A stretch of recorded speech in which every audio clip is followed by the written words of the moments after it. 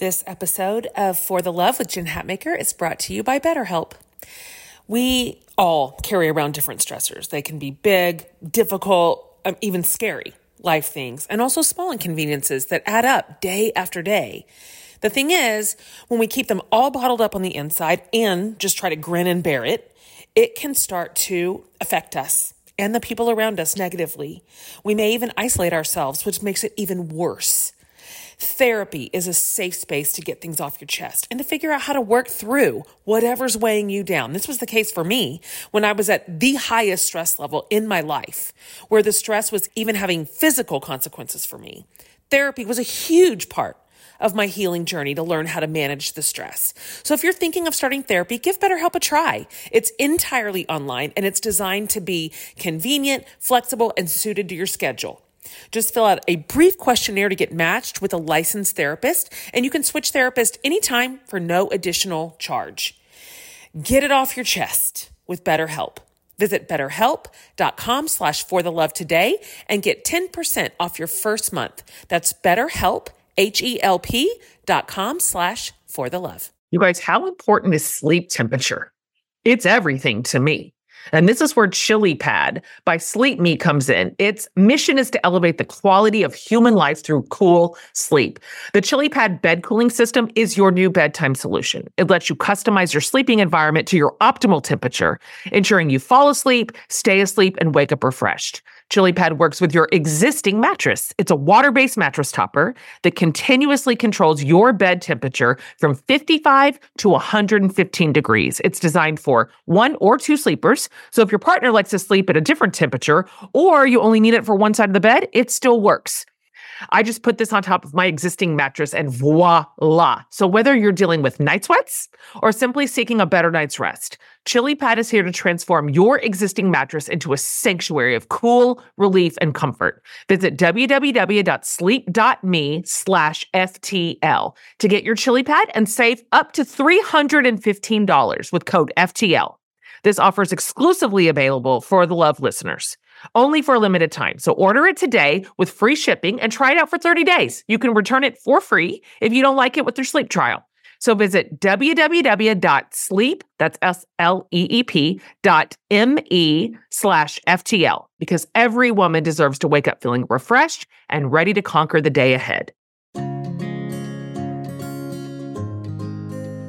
Hi, everybody. Jen Hatmaker here, your host of the For the Love podcast. You guys, welcome to the show. We are wrapping up a series that I have just loved.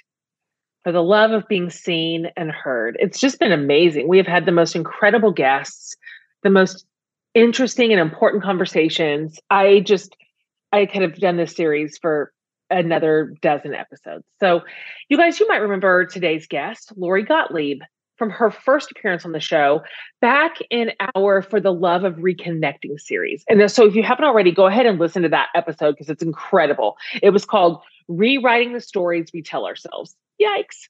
Incredible conversation like the one we're having today, because the topic we are hitting today affects all of us, sometimes in ways we wouldn't expect, because we're talking about mental health today.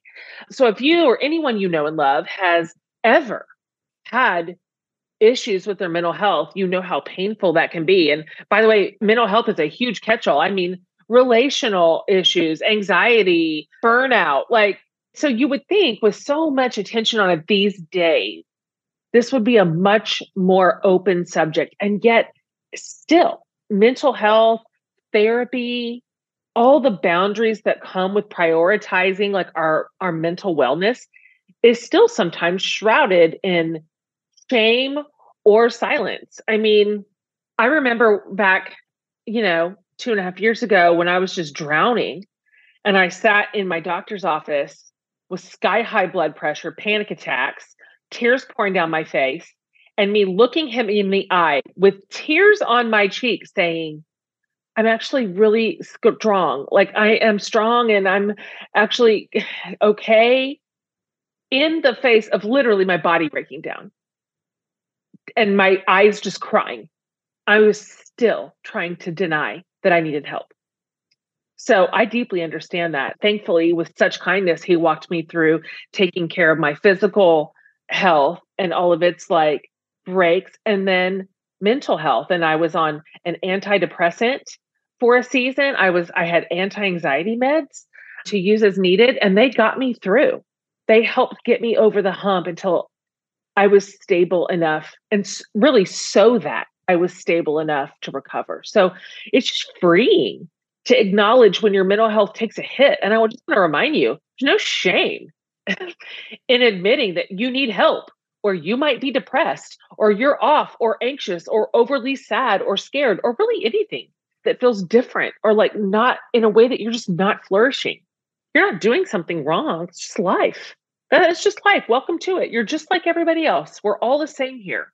So Lori has been blazing trails toward empowering people to really take agency over their own mental health for years. She is a renowned psychotherapist. She's a best-selling author.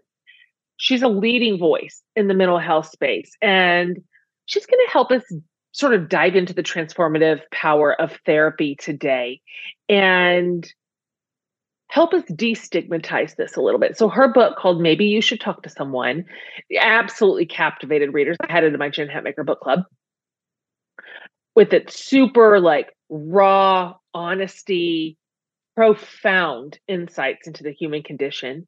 And it resonated deeply with all of her readers, including myself. And so we're also going to talk about social media a little bit and discuss really practical strategies for authentic connections. And it's both simple and challenging. And so I just enjoy all my time with her ever. I love learning from her. She's just so wise and so well-versed in this space. And I think you're going to walk away from this encouraged and inspired. And for those of you who are right sitting on the cusp of saying, yes, I think therapy would serve me, I hope this episode serves you. And I hope that it puts the tools in your hands that you need to say yes to yourself. So without any further ado, here's my conversation with the wonderful Lori Gottlieb.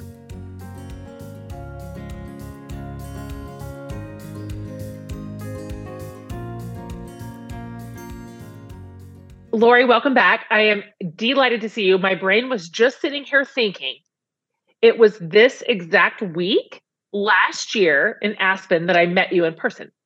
Oh, that's insane. Wow. Yeah. Yes. Yeah. Yes. That was so fun. It was so fun. We were at the Aspen Ideas Festival and you and I had dinner and we talked about everything. Literally everything. I'm like, hi, you've never met me. Let me tell you about my childhood.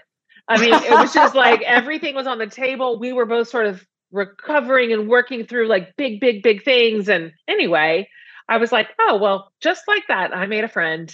And I'm just so happy to see you again. Yeah, it's so great to be able to chat again. Yes. So, okay, I've reminded my listeners a little bit about who you are in case they missed our first episode together. But before we really get into the heart of the thing today, can you talk just for a few minutes about your experiences as both a therapist and as a patient, and maybe a little bit about how your personal therapy journey impacted your understanding of mental health in general? Yeah, it's so important. I think that when people think about therapists, they don't necessarily think about what the life of the therapist is like, and that we're just, humans getting through the world. I say at the very, very beginning of my book, I say that I'm a card-carrying member of the human race. And that, in Maybe You Should Talk to Someone. In fact, I follow the lives of 4 of my patients, but I'm the 5th patient in the book. And I did that so intentionally because I really wanted people to see that every single one of us struggles. Every single one of us needs to work through things. You can't get through life without struggling in some way. And I just wanted to show that I know what it's like to be a person in the world. And I think that it's funny because when you watch, TV or movies, the idea of the therapist is either this brick wall, this person who doesn't say anything, you don't know anything about them, or it's this person who's like a hot mess, right? Like their life is just, they can't function at all. And it's neither of those. We're just like you. You're just like us. We're just people trying to figure it all out. And I think that that's so important because I think a lot of people are maybe afraid to open up to a therapist. They're maybe afraid to say, this is the truth of who I am. And I think it's really helpful to remember. And that's why I really wanted to be open about what I was going through when I went to therapy, because I want people to know that this is a space where we've seen it all, not only as a therapist, but as a person in the world ourselves. I think that's definitely in part why your work is so resonant with people, because obviously you bring all the credentials, all the experience, all the academia that you should, to a work of your nature. But the fact that you chose to bring your just human side to it is what sets you apart to me. That makes you all of a sudden approachable. Like that draws me to you. We form this idea of the therapist across from us like, well, this person studied mental health, so they are clearly in possession of all the right things, and their marriages are great. Their kids are doing fantastic. They don't really understand my struggles, but here they are to tell me what to do. And so, but that's not true at all. It's just not true at No, all. no. And in fact, it's interesting because I think so many of us, and I did this too when I went to therapy, is that we come in and we want to present sort of the best version of ourselves. And we don't always tell the whole story in the very beginning because it's like, well, I don't really need to get into that detail right now, or I don't really need to tell, the whole story about this argument that I had with my partner, because let me tell you what they did. But I'm not going to tell you what I did or said, right? Or I'm going to minimize that. We don't necessarily even do that purposely. It's just the way that we present in the world. We're so afraid of being judged. And so people will kind of avoid kind of taking off the mask. And I always say, it's funny, I think about when I was training, one of my clinical supervisors said, there's something likable about everyone. It's your job to find it. Oh, And what that's good. I found was that what's most likable is when people are real. That when people show me the truth of who they are, I immediately connect with them. But when people try to pretend to be some better version of themselves, it's kind of hard to connect with them. It's hard to be in there with that because it doesn't feel real. So the authenticity is what connects us. And what I want people to know is that that's not just true in the therapy room, but it's true in life. That the more you can show the truth of who you are, the deeper your connections will be with the people in your life. Mm. I hate that we do that with our therapists, and I hate that that we do it. I have 100% done it. I've polished up a story or withheld a few elements of it. Why? I'm not running a popularity. I'm trying to get to the bottom of stuff, but you're so right. It's our instinct, but really it is in that like raw, unvarnished truth telling to one another that we really get somewhere and that we are really known. Okay, Lori, this series is called For the Love of Being Seen and Heard. And our aim here was to talk to people who are bringing awareness and advocacy to either areas of life or whole demographics, felt needs, even that either are not understood well, that are sort of marginalized or overlooked. And so we really wanted to have an episode on mental health for this exact reason. And no matter what we have seen and heard, no matter how much we are working to normalize mental health just being health, as opposed to like some different version of our health that Exactly. it's not the same as our liver health or our brain. It just doesn't make sense. But yet still, sometimes when it comes to our personal stories, we still deny what it is that we are actually experiencing and what we might actually need to heal. Can you talk a little bit about that human instinct and maybe what you have seen from your own experiences as a therapist as to why it is so important to destigmatize this conversation and maybe how to do it? Sure. I love what you said about how we think about mental health differently instead of thinking about it as health, because it is health. And when I think about it, when there's a study that most people, it takes 11 years from the time that they think, oh, maybe I should see someone, to when they actually see someone. 11 Wow. years. Gosh. Now, if you were having chest pain, would you wait 11 years to go see a cardiologist? Exactly. No, you Exactly. wouldn't. So what people do though is they compare, and they kind of feel like they don't deserve to go talk to someone about mental health because they don't really think it's that important. They don't value it. So what happens is, if you fall down and break your arm, you're probably going to go and get it x-rayed and get a cast, and you're not going to be like, well, it's not that bad because they don't have stage 4 cancer, right? You're not going to compare it to something like that. You're going to be like, oh yeah, I broke my wrist. You're going to go get it taken care of. If you are feeling like, I'm struggling, I'm having a lot of anxiety, or I'm feeling really sad a lot of the time, or I'm having trouble sleeping, or I'm having trouble in this relationship, or I don't know how to talk to my kid, or whatever it might be, or I feel like, I don't know, so I feel stuck, but I don't know how to describe it. We feel like, well, it's not that bad, right? Because compared to, and whatever you want to compare it to, it's not that bad compared to, I have a roof over my head and I have food on the table. So why should I complain about anything? We think of it as a Totally. complaint, Yeah. as opposed Yeah. to your No, wrist that's is not a right. complaint, but your That's mental health right. is somehow a complaint. And so we think, yeah, it's not that bad. And so then people wait, whether it's a week or a month or years generally, before they come in, that 11-year mark, right? And then they come in and things are really, really bad. So what breaks my heart about that is that, first of all, you've suffered unnecessarily for all of that time. Can you imagine if you just like let your wrist hang out there and it got worse and worse and worse? Why would you do that? And the other thing is, now that things have gotten really, really bad, like if you let your wrist go, maybe like it would have cracked in like 5 different places if you didn't get the cast. And now things are worse than they would have been if you just came in. And we've got to get you back to baseline. And now we can deal with the original thing that you would have come in to talk about. So I think that what keeps people from coming in partly is they don't feel like mental health is that important, or they feel like they have it really good. Like, look, I have a partner, or I have Sure. a family, or I have good friends, or, and I have a roof over my head, whatever the thing is. And they think, well, so I don't really need to go talk about this. And that is so, so misguided. Yes, I agree.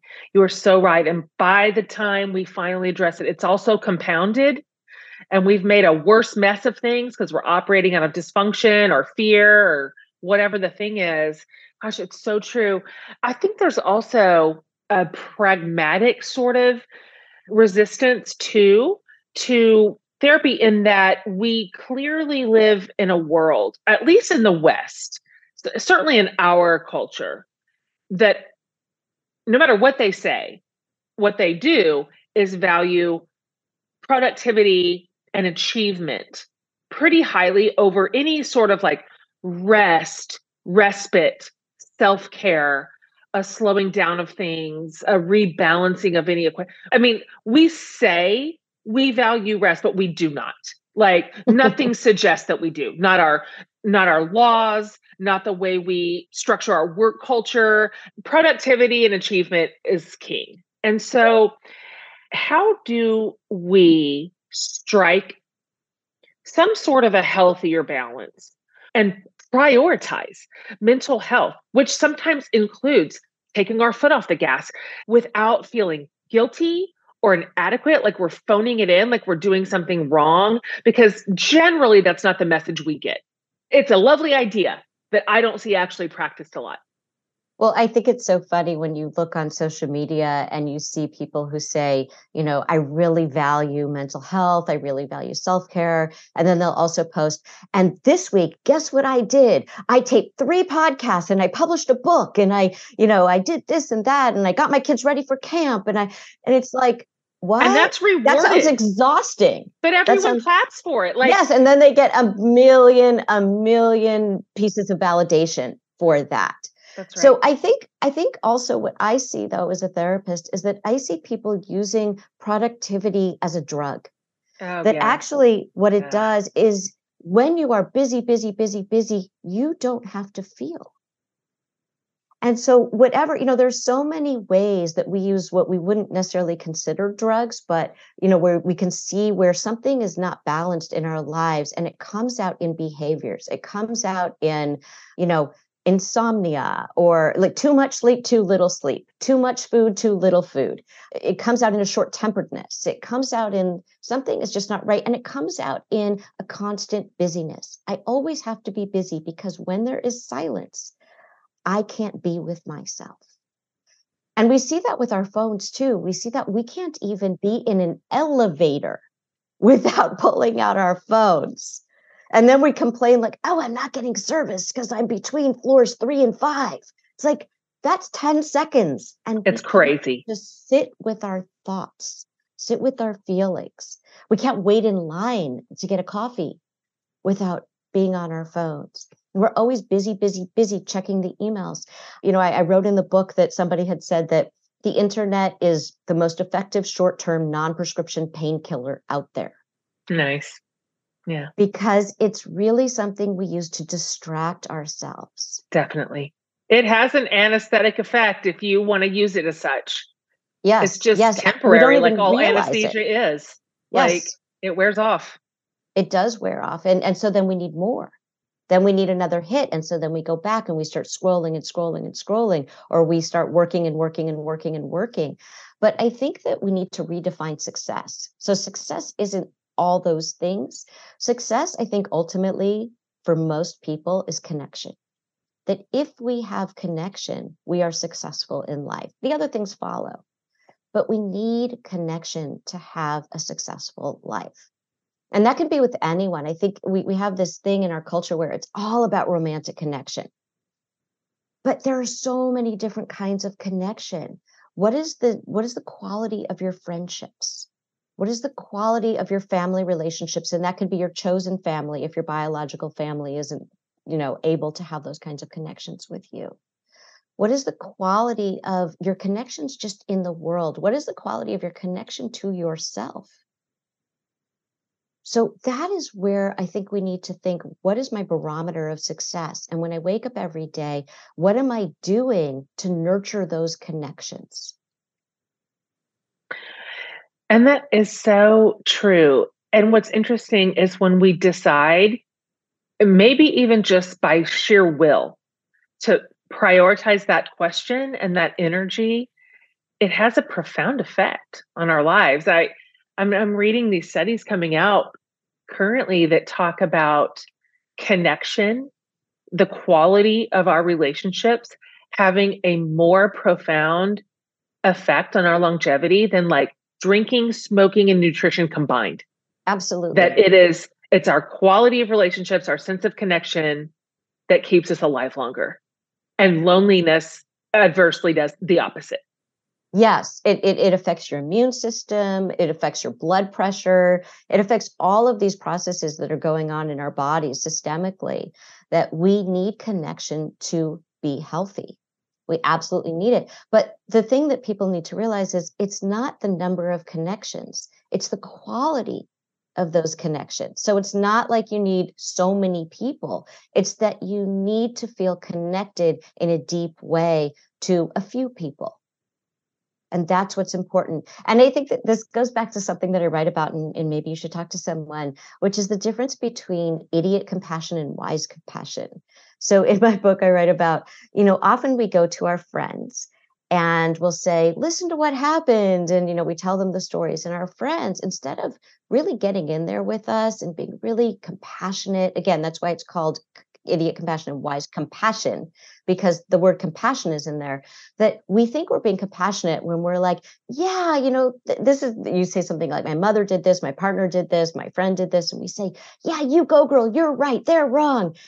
That's not connection. But we think we're preserving the connection by sort of lying to our friends. Even though we can see, it's kind of like if a fight breaks out in every bar you're going to, maybe it's you. We don't say that to our friends. We can see that our friends are in these patterns. We see our friends really well. We know our friends. You're right. But we won't tell them the truth. And then they keep going through these patterns and they're struggling. And we think we're being a good friend and we're preserving the connection. by basically saying, yeah, the other person was wrong. Maybe the other person did something that wasn't great, but what did you do? We can see what our friends do too. And we're not honest with that. And that's I think the value of therapy is that you get wise compassion, which is we will hold up a mirror to you and we will help you to see what you haven't been willing or able to see about your role in the situation. Oh, gosh. And So when I true. talk about connection, I'm talking about real connection like that. Like, who can you be honest with and who can be honest with you in a really kind way? Who do you trust in that deep way? Those are the kinds of connections we're talking about, not the people that when you post on Instagram about something and it's your side of the story and we're all unreliable narrators. Of So course. we're all telling our side and everyone's going to validate your side of the story. That feels very empty because what you really want is someone where you can bring the ridiculousness of yourself because, humans are ridiculous. We all are. And you could say, oh my God, I did this thing. I'm so embarrassed. Like, what do you think? Help me. Let's talk about this. And your friend can be really honest with you. It's so true. I really appreciate you bringing that up because as you're talking, I'm going through my personal experience with therapy. And it was all in there. Like everything was in the cake mix, so some of it for me was like processing like pain and betrayal. Some of it was, what does this look like to recover? There was some of that. But when I look back on that really intense season of therapy following my divorce, what stood out the most, affected me the most, and impacted the way I'm living now more than any of that was when my therapist began pointing out the places where I had responsibility and my own patterns and my own responses and my own behaviors. And I remember she said to me one time, this is yours. Nobody did this to you. This part is yours. So you either deal with it and face it, or you're going to walk it into the next relationship. And I was so jarring. I'm like, my friends don't talk to me like this. Exactly. I like my friends better. But it was true. But here's the thing about that, and there's a both and I think that's so important to hold the both and of this. So yes, there are difficult people in all of our lives, and that can really cause us to become depressed. But then, what is our role in that? Why are we in this situation, or what are we doing to set boundaries with this person? Like, what is our role in this? So it's not just, oh, I'm the victim here. That's right. It's, oh, I had a role in this dance. All relationships are a dance where somebody's doing something, you guys are doing this dance step. Sometimes you guys get into this pattern where you keep doing the same dance over and over and over again. So in therapy, what we say is you need to change your dance steps. If you change your dance steps, the other person has to change their dance steps, or they will fall flat on the floor, which is fine because you don't want to dance with them. So either they change their dance steps, or you say, you're not my dancing partner. I can't dance with you. It's so powerful. It's the most powerful thing I walked away with. And yet another reason therapy is so valuable. It's so important. There is a place, there is a time, a small moment where, yes, we want to surround ourselves on the porch with yes men because we're crying into our Cheerios and we just need comfort. But that is not the right approach for the long haul. And so therapy really makes us better and it grows us up. It does. I also think we need to learn how to listen to our friends because, yes, there is a time when we just need someone to give us a hug, someone to say, yes, this is terrible. We need that. But we need to, when someone comes to us and they're dealing with something difficult, we need to say to them, how can I be here right now for you? And they might say, I just need you to listen. I just need you to hear this. I just need a hug. And then maybe 2 days later or a week later, they might come back and you could say, how can I be here? And they could say, I need to talk this through with you. Like, let's think about this, or how did I get into this situation? Or I'm so confused, or I don't know what to do. Right? So it's not just one conversation. So you don't need to deliver a truth bomb in that moment. What you need to do is you need to say, how do you need me to be here for you right now? And if you need me to be here in a different way, come back and we'll talk about it. Shout out to Astapro for sponsoring this episode and providing us with free samples. Guys, it's already allergy season in Texas. My yard is in full bloom and all the things are in the air. So I decided allergies will not win this year. So I tried Astapro. It has improved my nasal allergy symptoms and it's faster, bro. Astapro is a first of its kind nasal allergy spray. It is the fastest 24-hour over-the-counter allergy spray. It starts working in 30 minutes, while other allergy sprays take hours. Astapro is the first and only 24-hour steroid-free allergy spray. Astapro delivers full prescription strength indoor and outdoor allergy relief from nasal congestion, runny and itchy nose, and sneezing. So get fast-acting nasal allergy symptom relief with Astapro. Go to astaproallergy.com for a discount so you can Astapro and go, you guys, today. ASTEPRO allergy.com. Use as directed for relief of nasal congestion, runny nose, sneezing, and itchy nose due to allergies. Astapro and go. I want to go back to something you mentioned a few minutes ago, because I'm thinking about the person listening to this episode for whom their own mental health is still set over there on a shelf and they're nervous to access it or reach for it or admit it, deal with it, face it. Because also dealing and facing is hard. This is not easy work. You were talking earlier about social media. In a different context, we were talking about the anesthetizing effect it can have on us. I'd like to hear your thoughts. I know so much ink has been spilled about social media use and the mental health connection, but it's real. And I feel it. I feel it in my own damn brain. I feel it. I feel myself reaching for my phone to like save me from discomfort. And then it does the opposite. It comes with this little built-in backpack of shame that shows up. Anyway, I think I would just like to hear your thoughts as a mental health professional and as a therapist. Because let me be fair, real quick. I'm not one of these people that think social media is a 100% inherent bad thing. I don't. It can be used for great good and has been. It can be a connective tool. It can be. But I think from a mental health perspective, I'd just like to hear your thoughts on how social media is affecting us poorly and really impacting our mental health. Yeah. Well, I agree with you. First of all, I think that there are some really positive aspects of social media. I think that people can find people who have experienced things like them so they don't feel so alone. I think people can connect in certain ways. I think there's a lot of value to social media, but I think that we have to use it responsibly. And I think where we can get into dangerous territory is, first of all, one of the things that happens on social media is there's no nuance.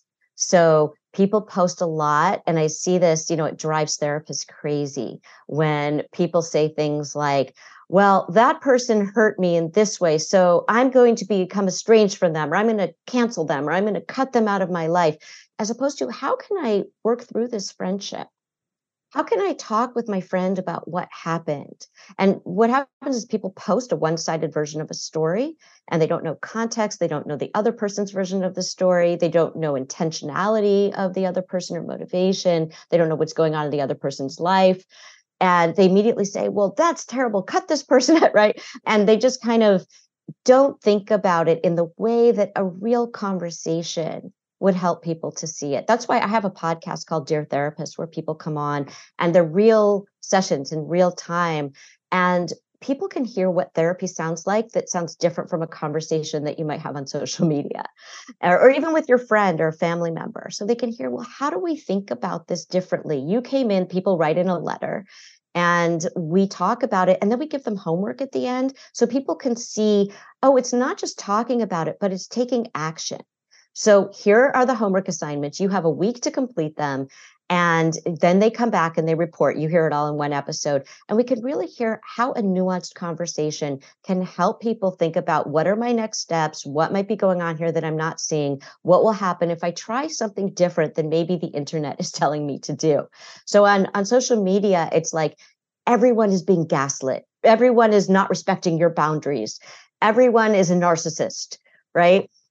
And you don't really know the whole story. So I think it gets really dangerous where there's no nuance. And I don't think that's the best place to kind of process these complex human relationships. The other thing is that it's a place for what I like to call toxic comparison, because one thing or another will happen when you compare. Either you will feel inferior to someone else and their life, and then you're going to feel bad. And all you're seeing is what they're posting. And we know this intellectually, but we are humans and we compare. That's what we do.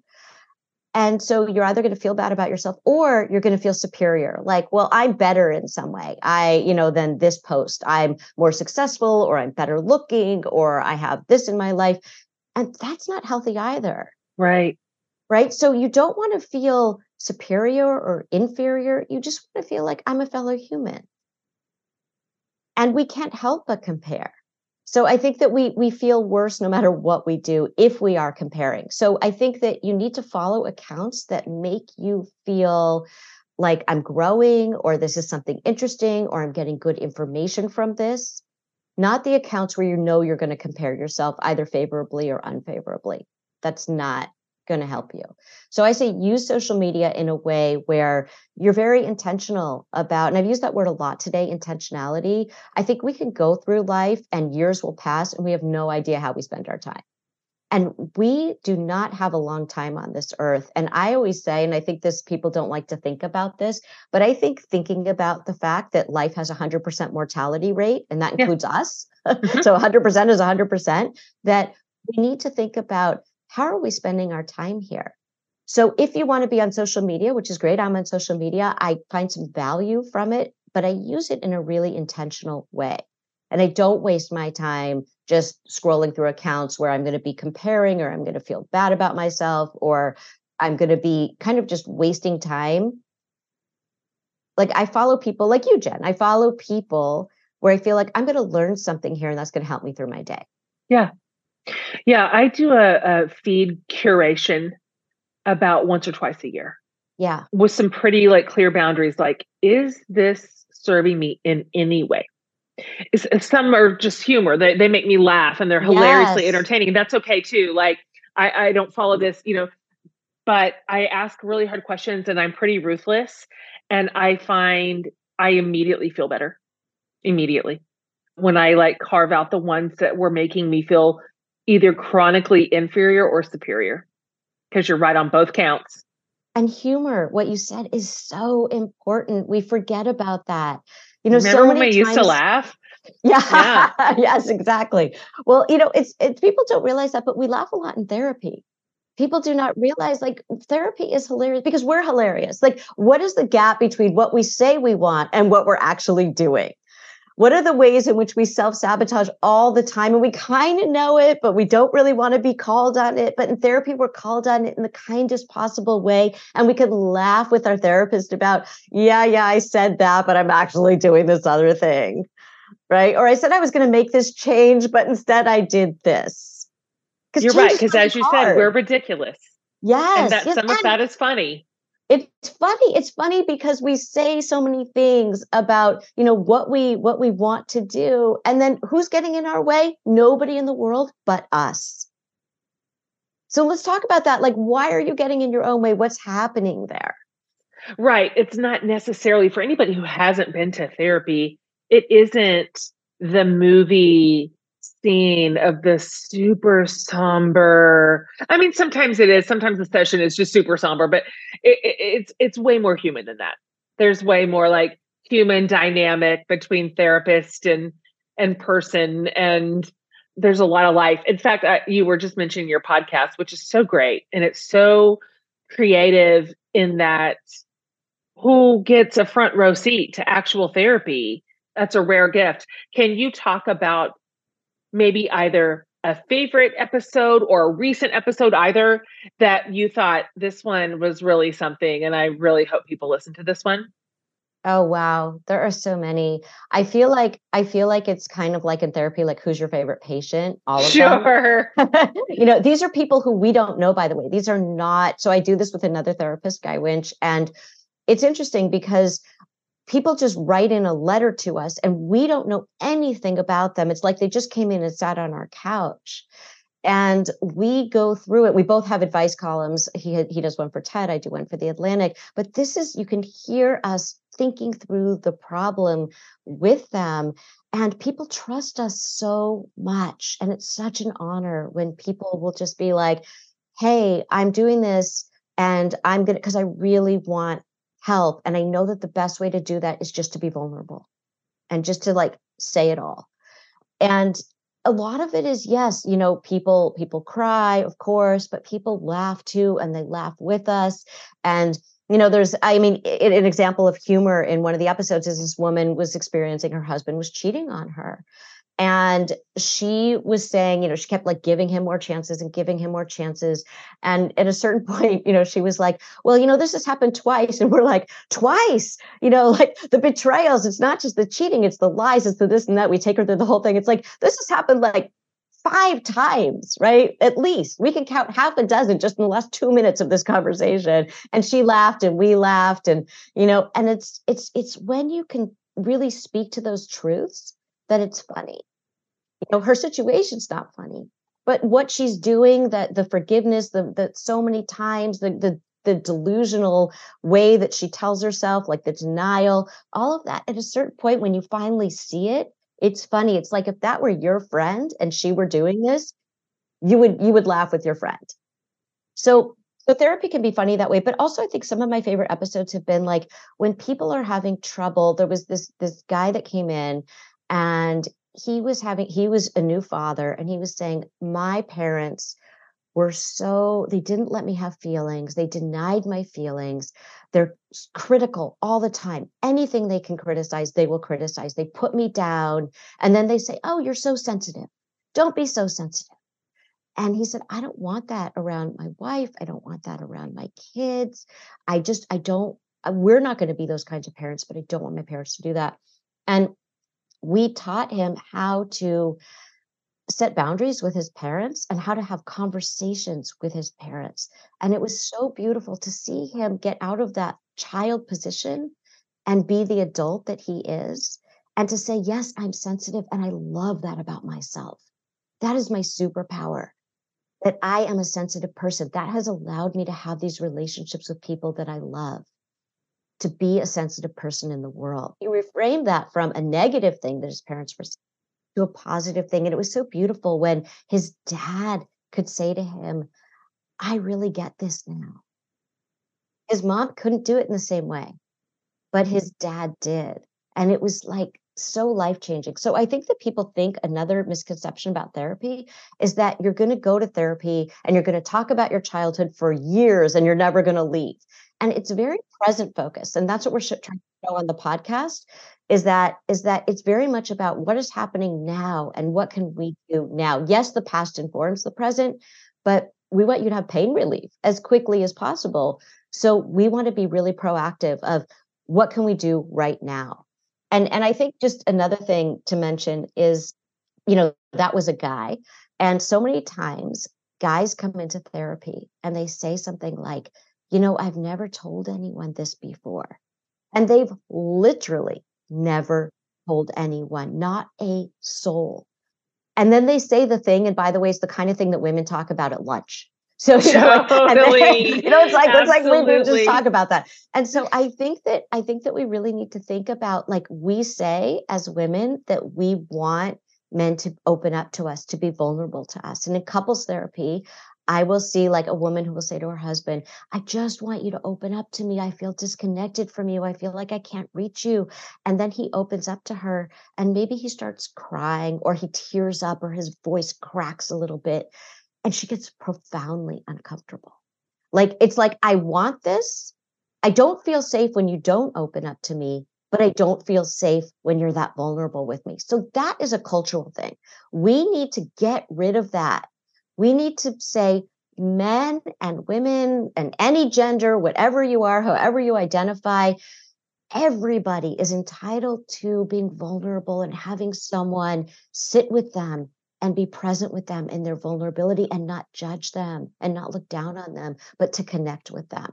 Women will come in, by the way, And they'll say, I've never told anyone this before, except for my mother, my sister, my best friend. Totally. Right.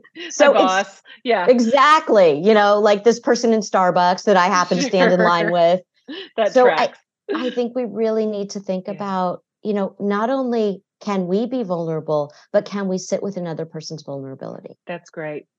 I think to your point too, an ancillary advantage and positive effect of therapy is that in a really safe environment that's non-judgmental, that's impartial, we get to practice being vulnerable. It's a good practice space. Like, these are what the words feel like when they come out of my mouth.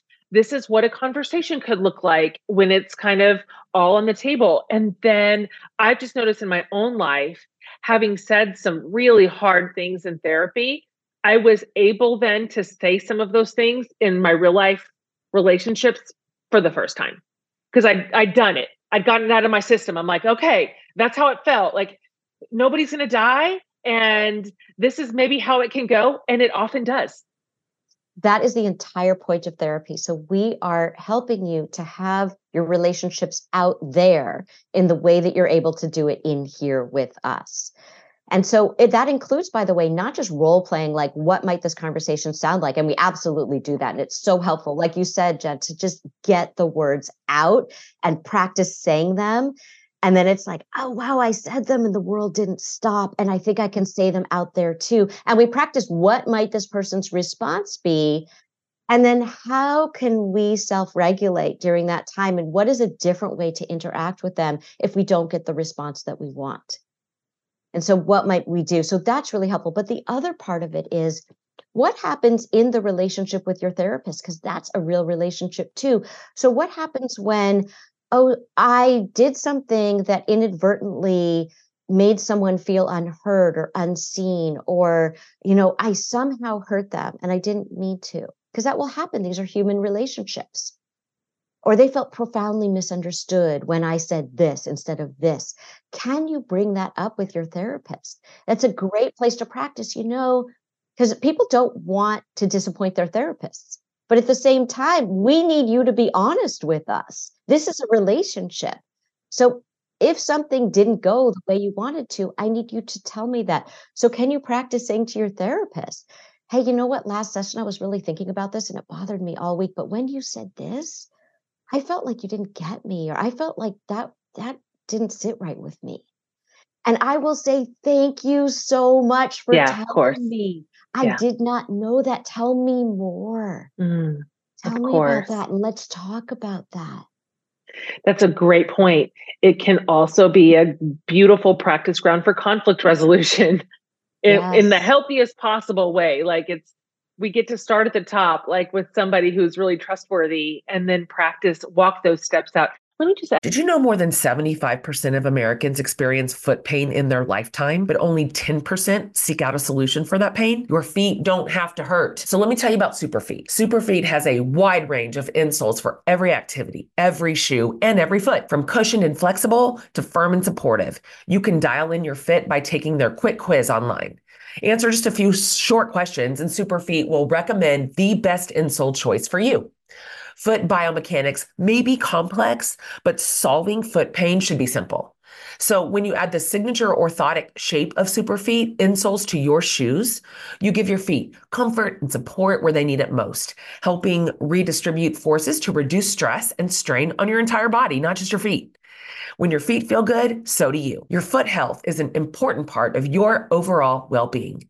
Visit superfeet.com and enter the promo code FTL at checkout for 15% off your first order plus free shipping. Have you ever noticed how celebrities have brighter, whiter looking eyes? Their makeup artists have a little secret in their kit: Lumify Redness Reliever Eye Drops. You guys, I use these every single day. Lumify dramatically reduces redness in just 1 minute. It literally happens right before your eyes to help them look brighter, whiter, and more awake for up to 8 hours. No wonder it is so loved by influencers, celebrities, and makeup artists, and has over 6,000 five-star reviews on Amazon. Lumify is also the #1 eye doctor recommended redness reliever eye drop, and it's FDA approved. No bleach, no dyes.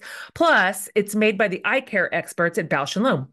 So whether you're on set, on a date, or running on just a few hours of sleep, you can have eyes that look brighter and whiter with Lumify eye drops. And when you try it, you'll see that it is what your eyes have been looking for. So check out lumifyeyes.com to learn more. Knowing how to speak and understand a new language can be an invaluable tool when traveling, meeting new friends, or just even to master a new skill. But it's not always simple when you're bogged down by textbooks and structured classes. That's why so many people trust Rosetta Stone. Rosetta Stone is the most trusted language learning program, available on desktop or as an app. It truly immerses you in the language you want to learn, like Spanish, French, Italian, Chinese, and more. You won't just be studying English translations. The Rosetta Stone intuitive process helps you pick up a language naturally, first with words, then phrases, then sentences. Don't put off learning that language. There's no better time than right now to get started. For a very limited time, listeners can get Rosetta Stone's lifetime membership for 50% off. Visit rosettastone.com/rs10. That's 50% off unlimited access to 25 language courses for the rest of your life. Redeem your 50% off at rosettastone.com/rs10 today.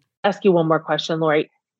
I'm thinking finally again of the person sitting here who knows they have some things to work through in therapy with a therapist. They could be on their 11th year and it's time, finally.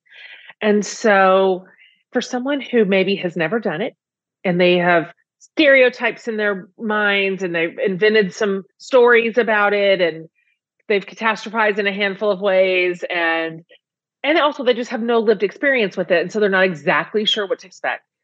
What would you say to that person are a handful of maybe small things that person can remind themselves that will both help them say yes to getting some therapy and then also get the absolute most out of their time with their therapist?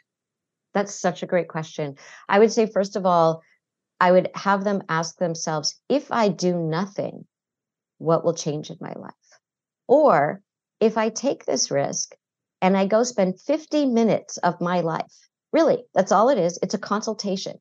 So a big misconception people have is if I go to therapy, then I'm either in therapy with that person or I'm not going to go to therapy. And that's not what it is. This conversation is 50 minutes of your time to say to yourself, did I feel comfortable with this person? Did I feel understood in as much as someone can understand you? But I guess the better question is, did I feel felt? You know, that experience of feeling felt? When I was talking to this person, did I feel felt by this person? If yes, great. And another question when you leave those 50 minutes, you might ask is, did they say or do something that made me think about something just slightly differently? We're not going to challenge people too much in that first session because we're just trying to get to know you. But maybe we might ask a question like, why do you think that happens? Or has that happened before to you? Or does this feel familiar to you? And you might think, oh, wow, I never thought about that, but it does, right? So you want someone who's going to maybe ask you important questions, maybe one in that first session, and also just that feeling of feeling felt. And then you might say, oh, I didn't realize therapy was that. So maybe I'll go back for a second session. You're not committing to anything. Totally. So people are scared. It's like, you're just like, how was that conversation? It's like a first date, right? Yeah. I'm going to go, if I want a partner, I can either never go on a date because so many things can go wrong because they do, right? Like we've heard all the horrible dating stories. So I should just never date. Or I can go and spend an hour having coffee with someone and seeing what it's like. What's the worst that can happen? I have a bad time, right? Or maybe I connect with someone, or maybe I make a new friend. Let's see what happens. So the same thing is I'm going to meet this person. How was it that first time? If it wasn't those things, that doesn't mean therapy isn't for you. It means I didn't find the right person. So let me try a different experience. Let me go on a date with someone else. And now I know more about what I like and what I don't like about this kind of the thing that person did in the room. Maybe they didn't feel warm to me. I didn't feel felt, or they, whatever. I didn't like something about them. It's a very personal thing. And so you go back for a second session. You're not committed to anything. And you say, okay, how was it here? And by the way, bring up how you're feeling with the therapist. So a therapist might ask you, like, what was that first session like? And you can then, and people like, wow, I don't really talk about what conversations are like. That's interesting. I've never done that before. And then you might say, oh, I was a little nervous, or I wasn't really sure. I'm not really sure what I'm supposed to talk about in here. I'm not really sure how much I'm supposed to open up. You can talk about those things in a way that you might not outside.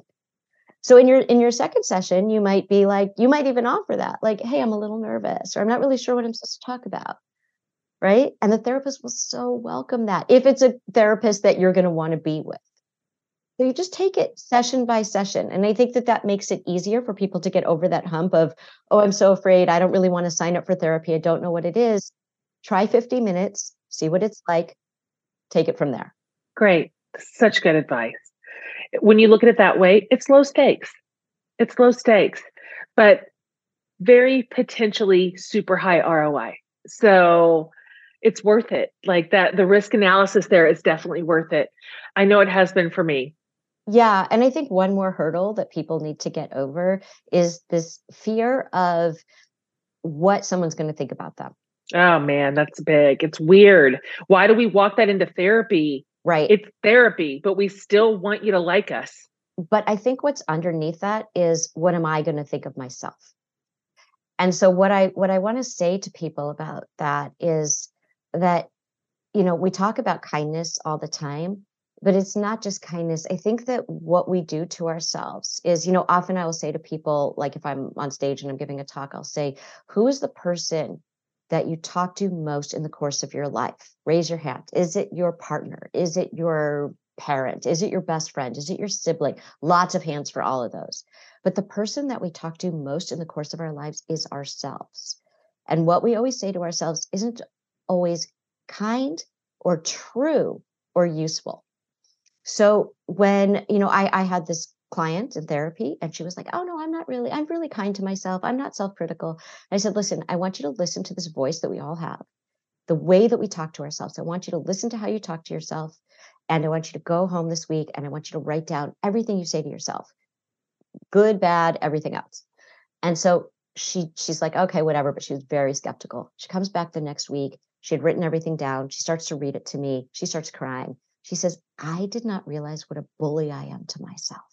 And they were things like, she was writing an email and she made a typo and the voice in her head said, you're so stupid. How many of us do that?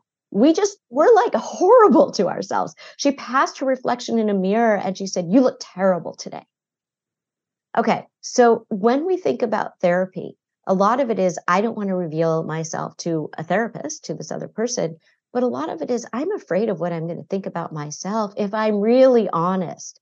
And so I want us to think about getting that voice out of our heads and asking, is it kind? Is it true? And is it useful? And if it doesn't meet those three criteria, that voice needs to go away. And that's one thing therapy will teach you is, how can I be my real self, my messy self, my imperfect self, my fallible self, and also love myself? Is it kind? Is it true? Is it useful? Let's talk to ourselves differently, and therapy can teach you how to do that. Boy, that would change our world. It would. If everybody could sort of muffle that mean voice and reroute it in our own heads, oh my goodness, we would be different humans.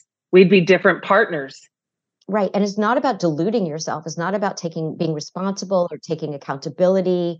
It's about taking accountability, but with honesty and compassion. And when you can do that with yourself, you can do that so much better with the people that you love in your life. Oh, too. totally. Self-compassion is such a fascinating conversation and possible.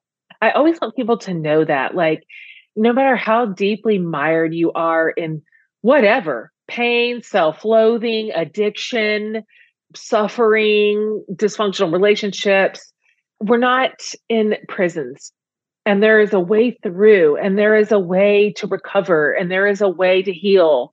And there are boundaries that can change our relationships, either for better or for discard. But Yes. either way, we're in a better place. And so I always want people to feel hopeful. Therapy is such a profound tool to get there. Just profound. There's other stuff to do too, but so useful. You mentioned we're not in prison. So there's this scene in Maybe You Should Talk to Someone where my own therapist says to me, you remind me of this cartoon, and it's of a prisoner shaking the bars, desperately trying to get out. But on the right and the left, it's open. No bars, right? So sometimes we feel like we're trapped by all kinds of things in our lives, the people in our lives, the circumstances in our lives. But sometimes we don't see that we can walk around those bars. And that's what therapy can teach you is, are you just sitting there shaking the bars and feeling like you can't get out and you're stuck? Or are there ways around that? Is it actually already open That's good. and you just need help to see that it's open? Yeah, that's so good. So great. Before I ask you the last and final question, what are you working on right now? You're so busy. You have so many amazing resources you're putting into the world. We're all so grateful for it. Do you have something new in the hopper or in the Well, works? season 4 of the Dear Therapist podcast just launched. So we have all new sessions that people can hear. And if they've missed the first 3 seasons, they can catch up on those. I do a column for The Atlantic where people can write in, and I give not really advice, but more of I help people to think about their problem the way a therapist would think about it. So I really feel like people really do know what to do. They just need someone to help them see it in a certain way. And then I am writing a new book. Yay. But in the meantime, with Maybe You Should Talk to Someone, I have a new workbook that people can, it helps people to rewrite their stories. So it's the Maybe You Should Talk to Someone workbook. And then I have a journal, the Maybe You Should Talk to Someone journal, which is more of just reflections based on sort of some of the lessons from the book. So if you want something a little less intense than the journal is kind of like what you would do in therapy. And the workbook, sorry, is what you would do in therapy. And the journal is more of how can I just kind of sit with myself for 5 minutes every day? That's great. Those are great tools to be able to take a big book and take those words off the page and apply them and work them out in your own life. Fantastic. I will put links up for all of this for my listeners. Okay. You're so great. This is the last question. You've answered this before. Everybody gets this question in all the series, and answer it however you feel today. It could be really like earnest today, or it could be absurd. So it's dealer's choice. What is saving your life right now? Ooh, okay. What immediately came to mind is I spent my holiday, my July 4th, creating a different kind of Independence Day, which is that we decluttered our like everything. I love this. Decluttered everything. I'm telling you, Jen. Yeah. I love this so much. I can't even tell you. We don't even live in a big space. We live in a smaller space, and I don't even know how these things fit in our living space. Like I don't even know.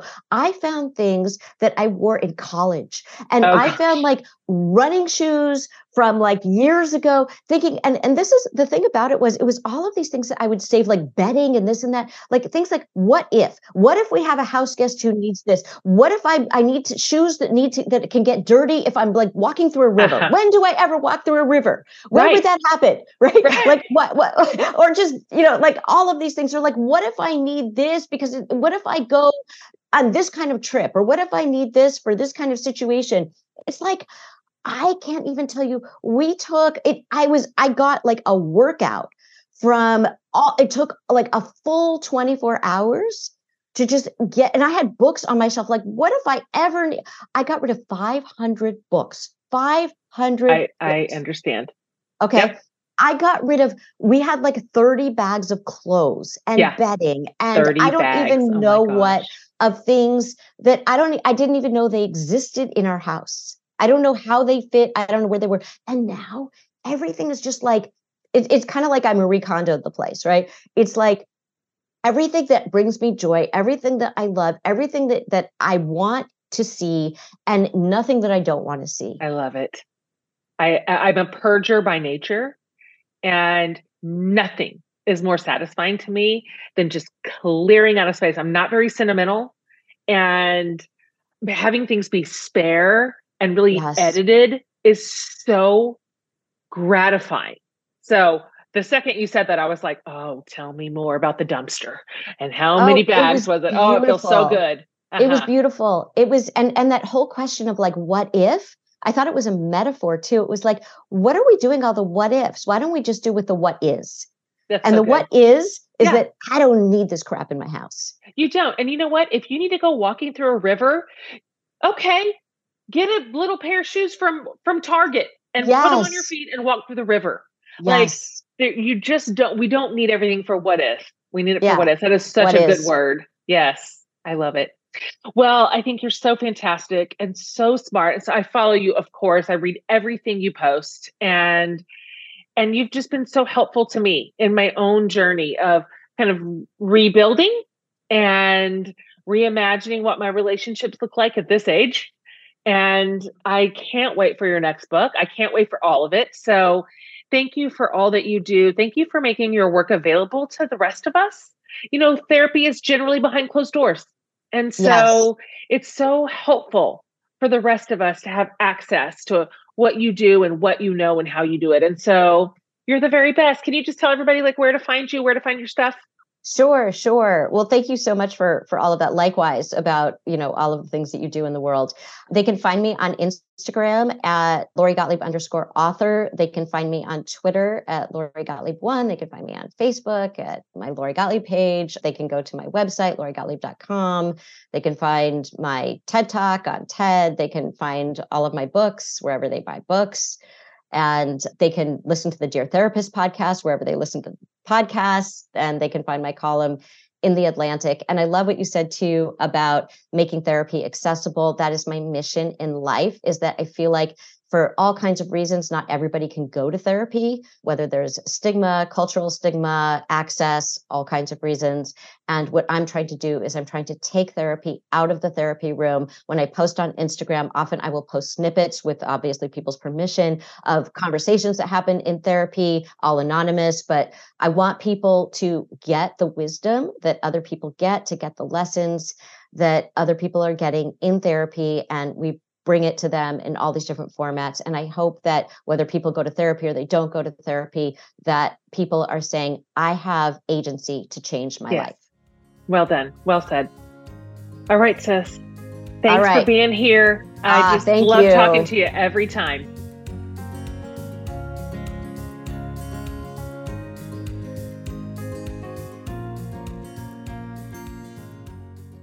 All right, you guys, Lori gave you a whole bunch of places to find her. So I'll round all those up for you. If you go to jenhatmaker.com under the podcast tab, I'll have this latest episode and the show notes and then all these links. So if you just want one space to go find them all, I'll have them for you.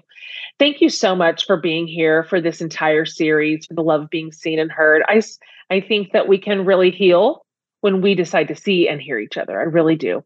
Brand new series starting next week that we are so excited about it. You are not going to want to miss a single episode of it. So make sure you've subscribed to the podcast if you haven't already, and it will show up hot into your little AirPods next week when it drops. All right, you guys, see you then.